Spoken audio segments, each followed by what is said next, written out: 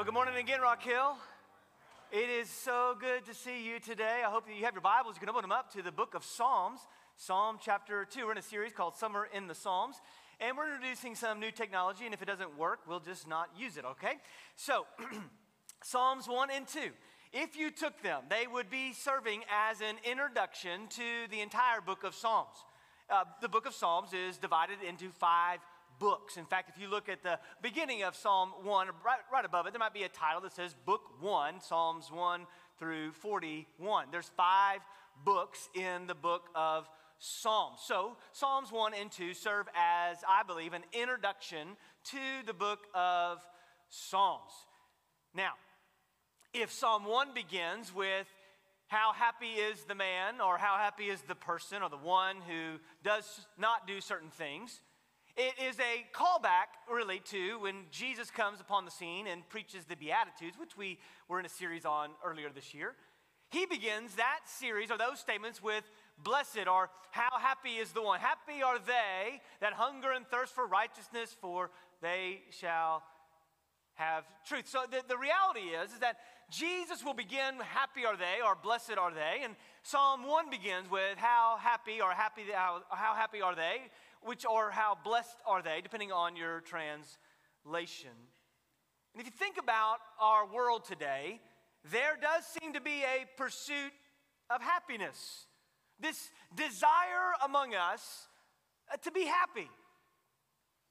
We've come up with all kinds of mantras. Let me just see if you've heard some of these. Do whatever feels right, and you'll be happy. Here's another. Live your own truth. I hate to burst your bubble, but it's either true or it's not true. And if you've based the truth all around you, you are now the final authority on all things, which is dangerous. All right. That's why we have marriage. Okay, follow your heart. Now, the problem is, even in the Bible, it'll say the heart is wicked and deceitful, which you cannot trust. Follow your heart. Well, I don't know where my heart's going. Here's one that I love. If you dream it, you can achieve it. Man, I've had lots of dreams. Like flying. I want to fly. Without the help of like an airplane, I want to fly. It hadn't happened. I've been dreaming a long time about it. Another that we might use that you've heard, do whatever makes you happy. We have used these types of statements in an effort to, I guess, encourage us to come to the place where we can be happy. Don't worry. Be happy.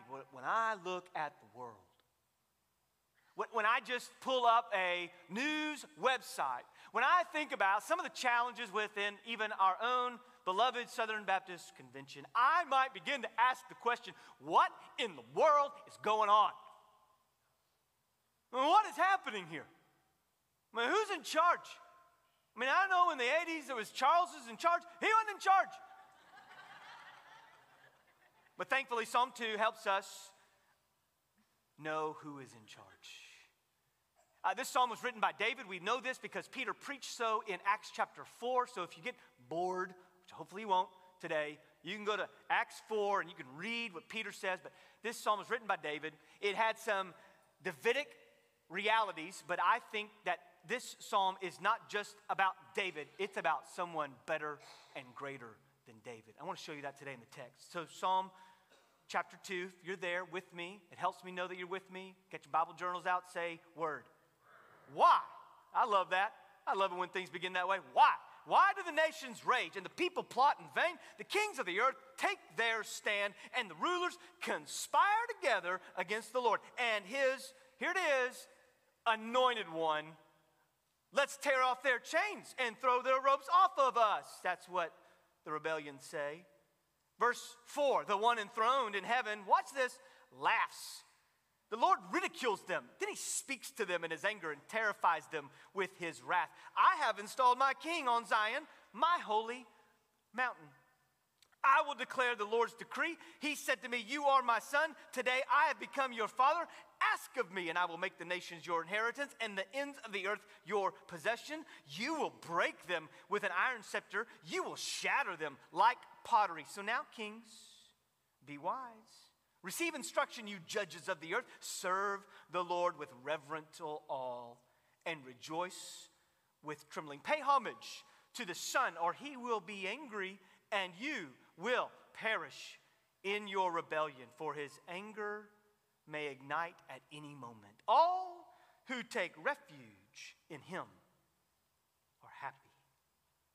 How happy is what the text begins with. How happy? Happy are they, Psalm 1 begins. Psalm 2 shows us a contrasting reality where it begins to ask a question. If Psalm 1 helps us show how someone who delights and meditates in God's law, Psalm 2 is going to show us the rebellion amongst not just a couple of people, but against how everyone is conspired together against God. If Psalm 1 shows us a contrast before the righteous and the unrighteous, Psalm 2 is going to show how all of us have fallen into sin and all of us are in rebellion against God. If Psalm 1 tells us the consequences of those who rebel against God, Psalm 2 tells us the consequences of the nations that rebel. In both situations, God is saying and declaring today, I rule over it all. I don't just rule over an individual, although I do. I don't just rule over the nations, although I do. God rules over all of history. The Christian, therefore, should put their head on a pillow. Not right now, please. They should be able to nestle up into bed at night and put their head on their pillow and sleep well. Because God has the, what? Whole world in his hands. Just like he has every individual in his hands. That's why nobody has ever been able to thwart God. And that's why no ideology in the world today can thwart God. Nobody can stand in the way of God's chosen king, which is Jesus. Indeed, we would say that Psalm 2 is here it is, messianic psalm, a psalm about the Messiah. And I'm going to show you in the text how that's so. But looking at the text today, looking at the world today, you might be able to say, it doesn't seem like God's ruling and reigning. It doesn't seem like God's at the throne. It doesn't seem like the Messiah has everything over and under his control, which is why we need this psalm today. It's in 4 sections or 4 acts or 4 parts. And it's interesting because it begins with this question, why? I love the why question. Your children love it too. Pick up your room. Why? What do I get out of when I do it? You get to live in this house. That's what happens. You'll use that later. What's fascinating is that this question is posed not to just one individual, and it's not posed to just one nation, it's to the nations. You see that? Not just one individual, not just one nation. See, it would be easier if it said, hey, why, just using this as an illustration, so don't email me. Why does Russia rage? Why does China rage? Okay, why does, now I'm about to duck. Why does America rage against me? Why? Why do they do this? These are not contemporaries. Why have they united the nations in order to come together to rage against God? Why have they done this is what God is saying from heaven. But look what he says. He says plot. There's a great word in the Hebrew. You say, well, I just see plot. See, this shows us the rebellion that's among us. This word plot is the same word in chapter 1, verse 2. Chapter 1, verse 2 says, how happy is the person who delights themselves in the law of the Lord. And here's the word, meditate day and night. That word meditate in the Hebrew, and this word plot here in chapter 2, verse 1, it's the same word. You say, well, why are there 2 different words used? Well, the Hebrew, English does a disservice to Hebrew. Hebrew is got multi-layers to it. It's like a loaded nachos. Now you're hungry. Like it's got the chips and then the beef with some venison. It's got the cheese and sour cream and beans and corn and salsa, queso. I mean, it is layered, right? So Hebrew, when a Hebrew word is used, it's multi-layered. English is like, eh. So here he says plot. It's the same Hebrew word translated meditate. Here's what the happy person does. The happy person, he meditates, he plots out day and night in God's word. The wicked nations, here's what they do. They plot out in vain. Well, we know what vanity is. Vanity is anything that's idle or empty or meaningless. This is what the nations do. They plot out in vain. They're after just their own thing. They're enraged against God. And so in verse 2, we hear more about these kings of the earth. They take their stand. Now, take your stand is after you've made a plan, you take your stand. And if you're underlining, you can underline that. Take your stand is like showing up in formation. Like the old time wars, you know, they would literally just line up against one another and go, I think this is going to shoot you. You remember that in the olden days? Some of you were there. In the olden days, I'm sorry. Okay. It says they take their stand and they conspire together. Well, who do they conspire against? Look what he says. He says the anointed one. Now this word in Hebrew is really important, so I'm circling it for you today.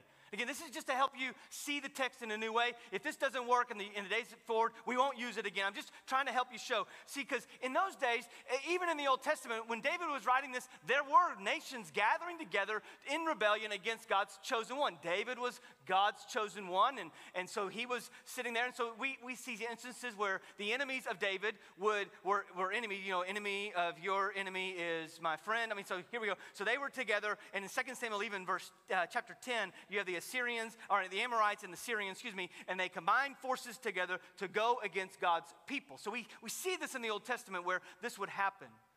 But this psalm is not just about David. Remember, it's a multi-layered nacho. All right, so here we go. This is not just about David, it's about Jesus. Well, how do you know that? Well, because it's capitalized in your text. Well, some texts don't have it capitalized.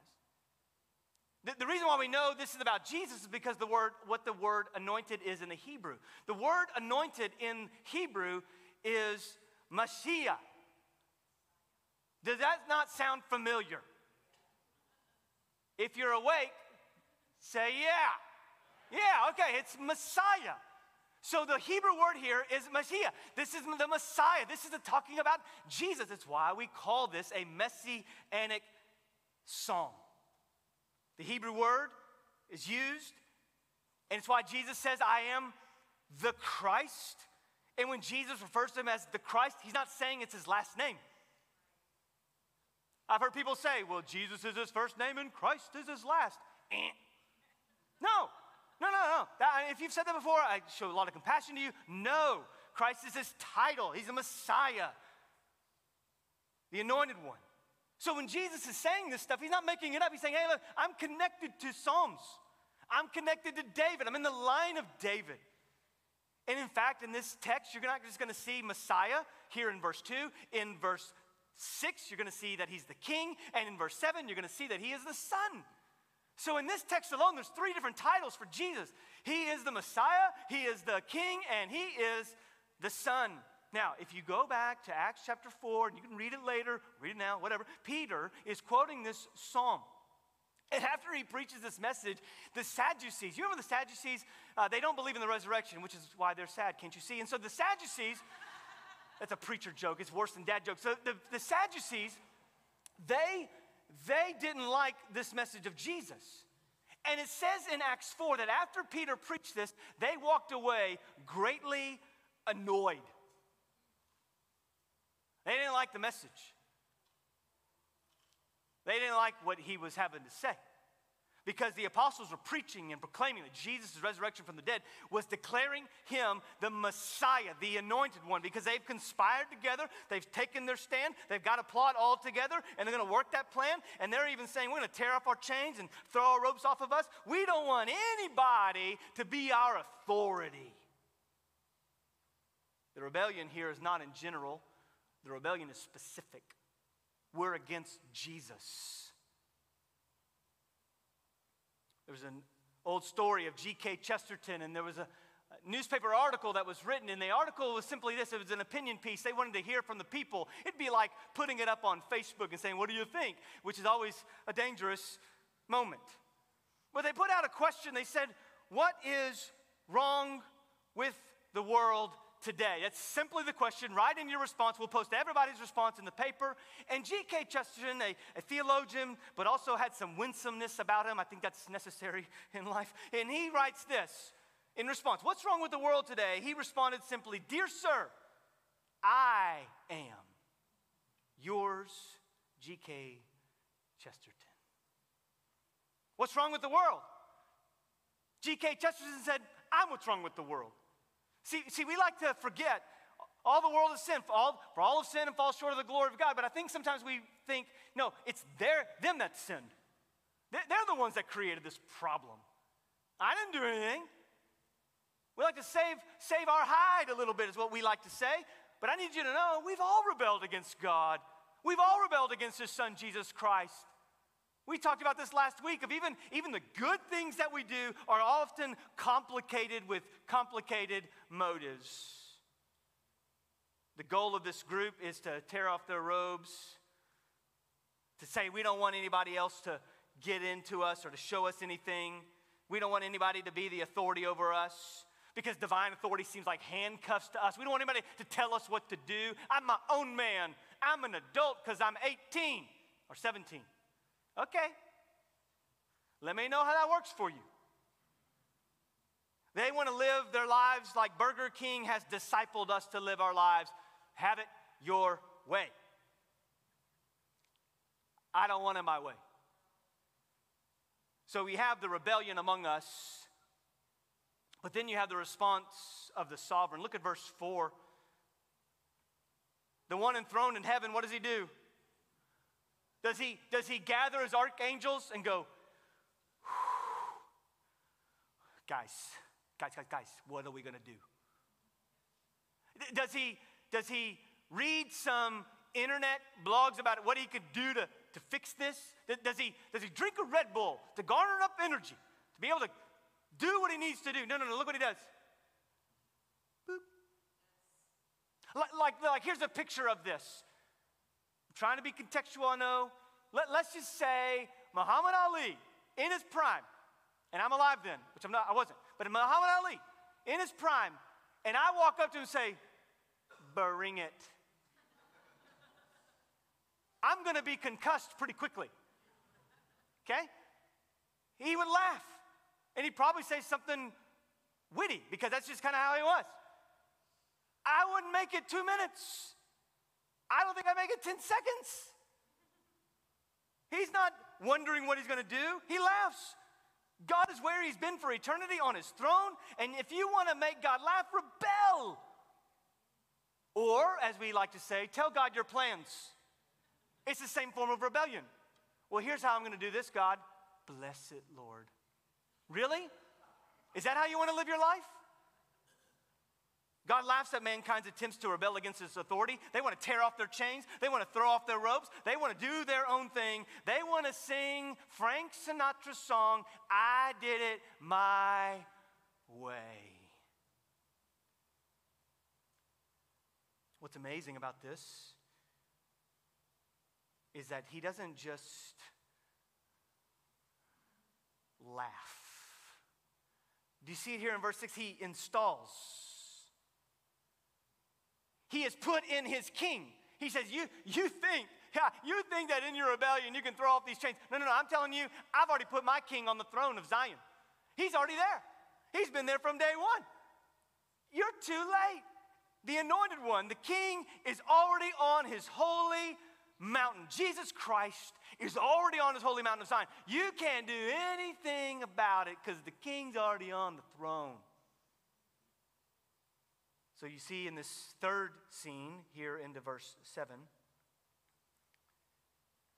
he says, I will declare the Lord's decree. You are my son. You are my son. God's plan to deal with the rebellion is that the reign of the son's going to happen. I will declare the Lord's decree. He said to me, you are my son. Today I have become your father. Another title of Jesus, the Son. Here it is. Jesus is the Son of God. Some of your translations may say he's the begotten here. Now listen, this doesn't mean that Jesus was created and then became the Son. That's not what's being said here. He's not saying that there was a time when Jesus did not exist. Jesus has existed from eternity past. That means before anything was ever made, Jesus existed. We learn this throughout the scriptures. One place it even is in the Gospel of John.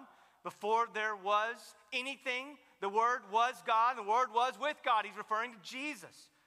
You see this phrase, become or begotten, throughout the New Testament. John 3:16, for God so loved the world that he gave his only begotten Son.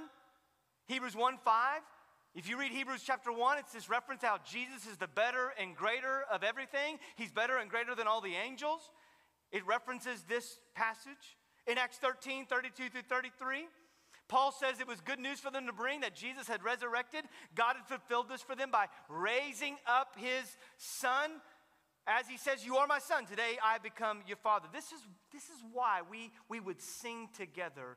Crown him. I won't sing, but crown him with many crowns. The Lamb upon the throne. Hark how the heavenly anthems drown all music but its own. Awake, my soul, and sing of him who died for me. All hail as thy matchless King through all eternity.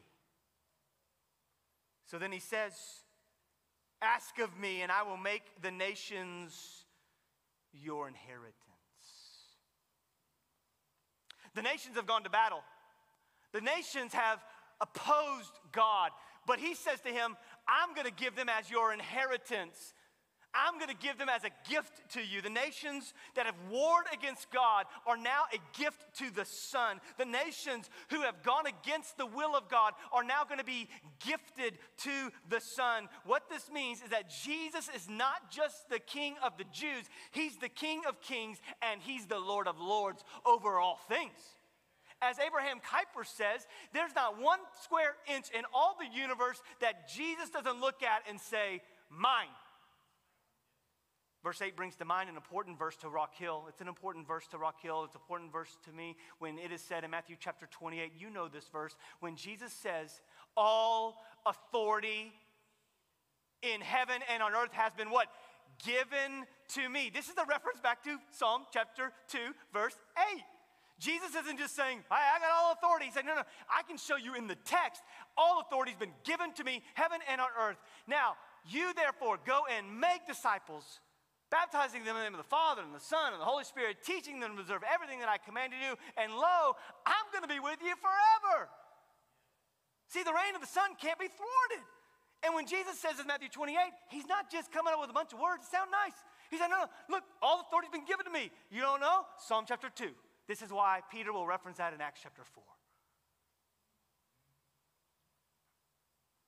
He says to them, I'm going to break them with an iron scepter and will shatter them like pottery. So things turn here in the last portion. While we have time, we ought to submit. While there's time, that's what the narrator will say here in verse 10. So now kings be wise, receive instruction, you judges of the earth. Serve the Lord with reverential awe and rejoice with trembling. It wasn't just the proud kings in David's time that rebelled against the Lord's anointed. It's been us all. We've all rebelled against God. While your rebellion may look a little different than somebody else's rebellion, you've still rebelled against God.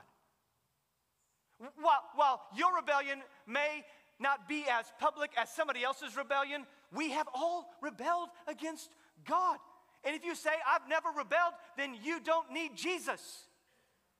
But when you recognize that you have rebelled against God, you go, no, I need Jesus. One of the things we've forgotten, I think, in our day is that we are servants of the Lord, and we're to serve him with reverential awe. I think one of our issues, I know we got a lot of issues. I think one of our issues in America particularly is we've forgotten that we are to worship. Rejoice with trembling, have reverential awe. I have a confession to make. Y'all like it when I confess things. I was getting on an airplane several weeks ago, and I walk up to the TSA, had no issues except for this. I showed them my driver's license. It's a common thing to do. This is who I am. This is me. I live here. This is my number. Here you go. And they look at me and say, sir, we have a problem. And I went, oh boy. Sir, your driver's license is expired.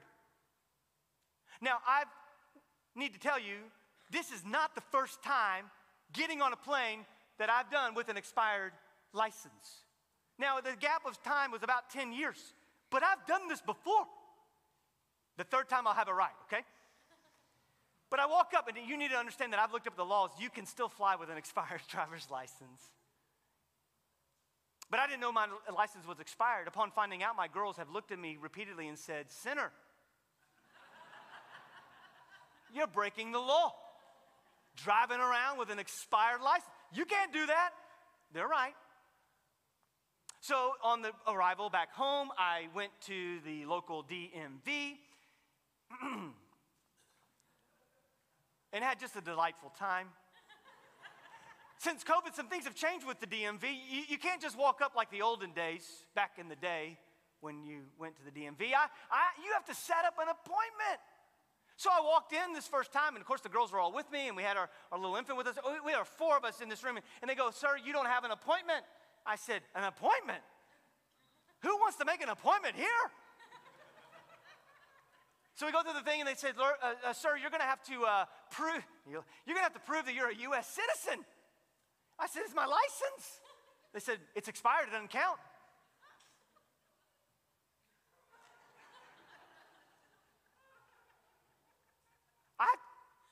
What do I do? She said, bring a birth certificate. Where's that? Set up an appointment as early as I could get it, 8 a.m. this last Friday. So fast forward a couple of weeks. I go to the DMV, and here we are. I roll up. There's people all gathered outside, so I'm already late because I showed up right at 8 on time. And they're turning people away at the DMV. This is not going well already. Remember, my girls have been chastising me for being a sinner, for driving illegally. I walk up and she says, sir, the system is down. I said, of course the system is down. Why are we surprised at this? She said, the system is down and we can't take any appointments unless you can verify with the piece of paper that you received some 3.5 weeks ago that you are who you say you are, and you have evidence of your appointment. I went, it's been too long, y'all. I don't have that paper. So, long story short, which I've already told this story way too long, I show them through text message that I have an appointment. Praise the Lord for technology in this moment. She says, you need to click that link. I click the link, and it goes to a completely blank page. And she says, sir, we can't verify your appointment. I said, but it says. Long story short, they allowed me to go in. I was at the DMV the shortest amount of time I've ever been at the DMV. Like less than 25 minutes. But typically when you go to the DMV, it is laborious, right? You're just in line, you're filling out paperwork, you're taking photos, you're checking your eyes, you're going, can I see that? Yes, I can see that. Of course, I memorized it online earlier. So you're sitting there, and it is drudgery, right? That's the whole point. You say, why are you talking about that? It's just drudgery. It's bad. I'm afraid. I'm afraid some of us have treated Sunday morning worship corporately like a visit to the DMV. That's what I got to do. Here's my verification that I'm a U.S. citizen. Here's my paperwork. When you read the Psalms and you come to the last Psalms, 146, 147, 148, 149, 150, that's the last of the Psalms. They don't end with, oh, that was pretty good, wasn't it? They're called the Hallel Psalms, the Hallelujah. The word hallelujah in the Hebrew means praise the Lord. So the Psalms are going to be on this little journey through all 5 of the books of Psalms, all the way to this point of praising God. Praise God in the sanctuary. Praise God with tambourine. Watch this, Baptist. And dancing. It's line dancing, but it's dancing. Praise God with strings and the flute. Praise Him with cymbals. The last verse of the psalm says this: let everything that has breath praise the Lord. So you shouldn't have to come in on Sunday morning and go, well, they didn't play my favorite song, so I can't worship. Or that sermon was mediocre like normal, I can't worship. Or I don't like what he had to say about this. Well, why didn't you like what he had to say about this? Maybe the Holy Spirit is trying to tell you something. And that's not me to elevate what I have to say. I'm just saying sometimes you come up to me and say, when you said this, and I go, I don't remember saying that. That's the Holy Spirit at work. And so he says, hey, you should come rejoice, rejoice, rejoice with trembling. Rejoice in the Lord. If you've been saved by Jesus, tasted His grace, repented of your sin, you don't need a particular song. You don't need a different preacher. You need to say, I love Jesus because what Jesus has done for me, because He loved me before I ever loved Him. So he says then in verse 12, He will say, pay homage, or as some translations say, kiss the Son. You say, that's weird. What's being said here is not some intimacy with Jesus, but it's to pay homage to the King. Why do the nations rage? Why do the world, and what in the world is going on? They refuse to pay homage to the King. There's an urgency of submission to the King. He says, you're going to perish in your rebellion. His anger is going to ignite at any moment. The signs of our times point to the coming of Jesus is sooner rather than later. That doesn't mean that you don't make plans for the fall. That doesn't mean that you rack up your credit card because, oh, Jesus will pay my debt, my both spiritual and physical. I'm not saying that. But what I am saying is the first time Jesus came, He came full of mercy to save. The second time Jesus comes, He will come in wrath to judge. Is this not why Paul will say in Philippians chapter 2 that there's going to come a day where when Christ returns, every knee will what? Bow. Every tongue will what? Confess that Jesus Christ is Lord. And I'm telling you today, it's quicker and it's sooner rather than later. And even if His delay is imminent, that He is not coming, but it is delayed, you have no guarantee to make it across Highway 31. And Matthew Henry said it this way: those that will not bow shall break. Kiss, pay homage to the Son. Now, what's interesting about all this is that Psalm 1 begins with a blessing. How happy are those who do not walk in the counsel of the wicked, stand in the pathway of sinners, sit among the seat of scoffers. It begins with that, a blessing. Psalm 2 ends with a blessing. Those who take refuge in Him, they're the happy ones. So for you today, maybe you've not paid homage to the Son. Jesus invites you today. Why are you rage? Why are you so angry? Why are you plotting? Your plotting is in vain.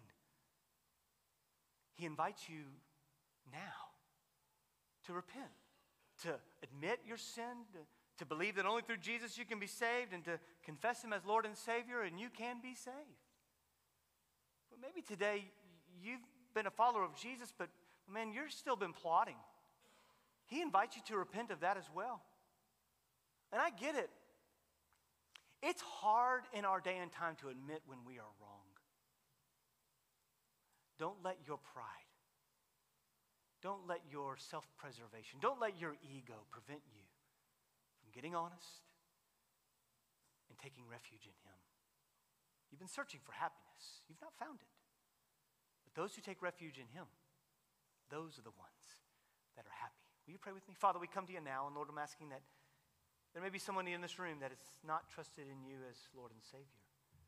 May they have the courage, whether that be online, to reach out for prayer, or to that be in person, to come forward and talk with one of our counselors to pray. Would you help us to be honest enough with ourselves, but also with you, to repent and to believe today? Lord, thank you for the opportunity to open your word. May we respond to you in spirit and in truth. In Jesus' name.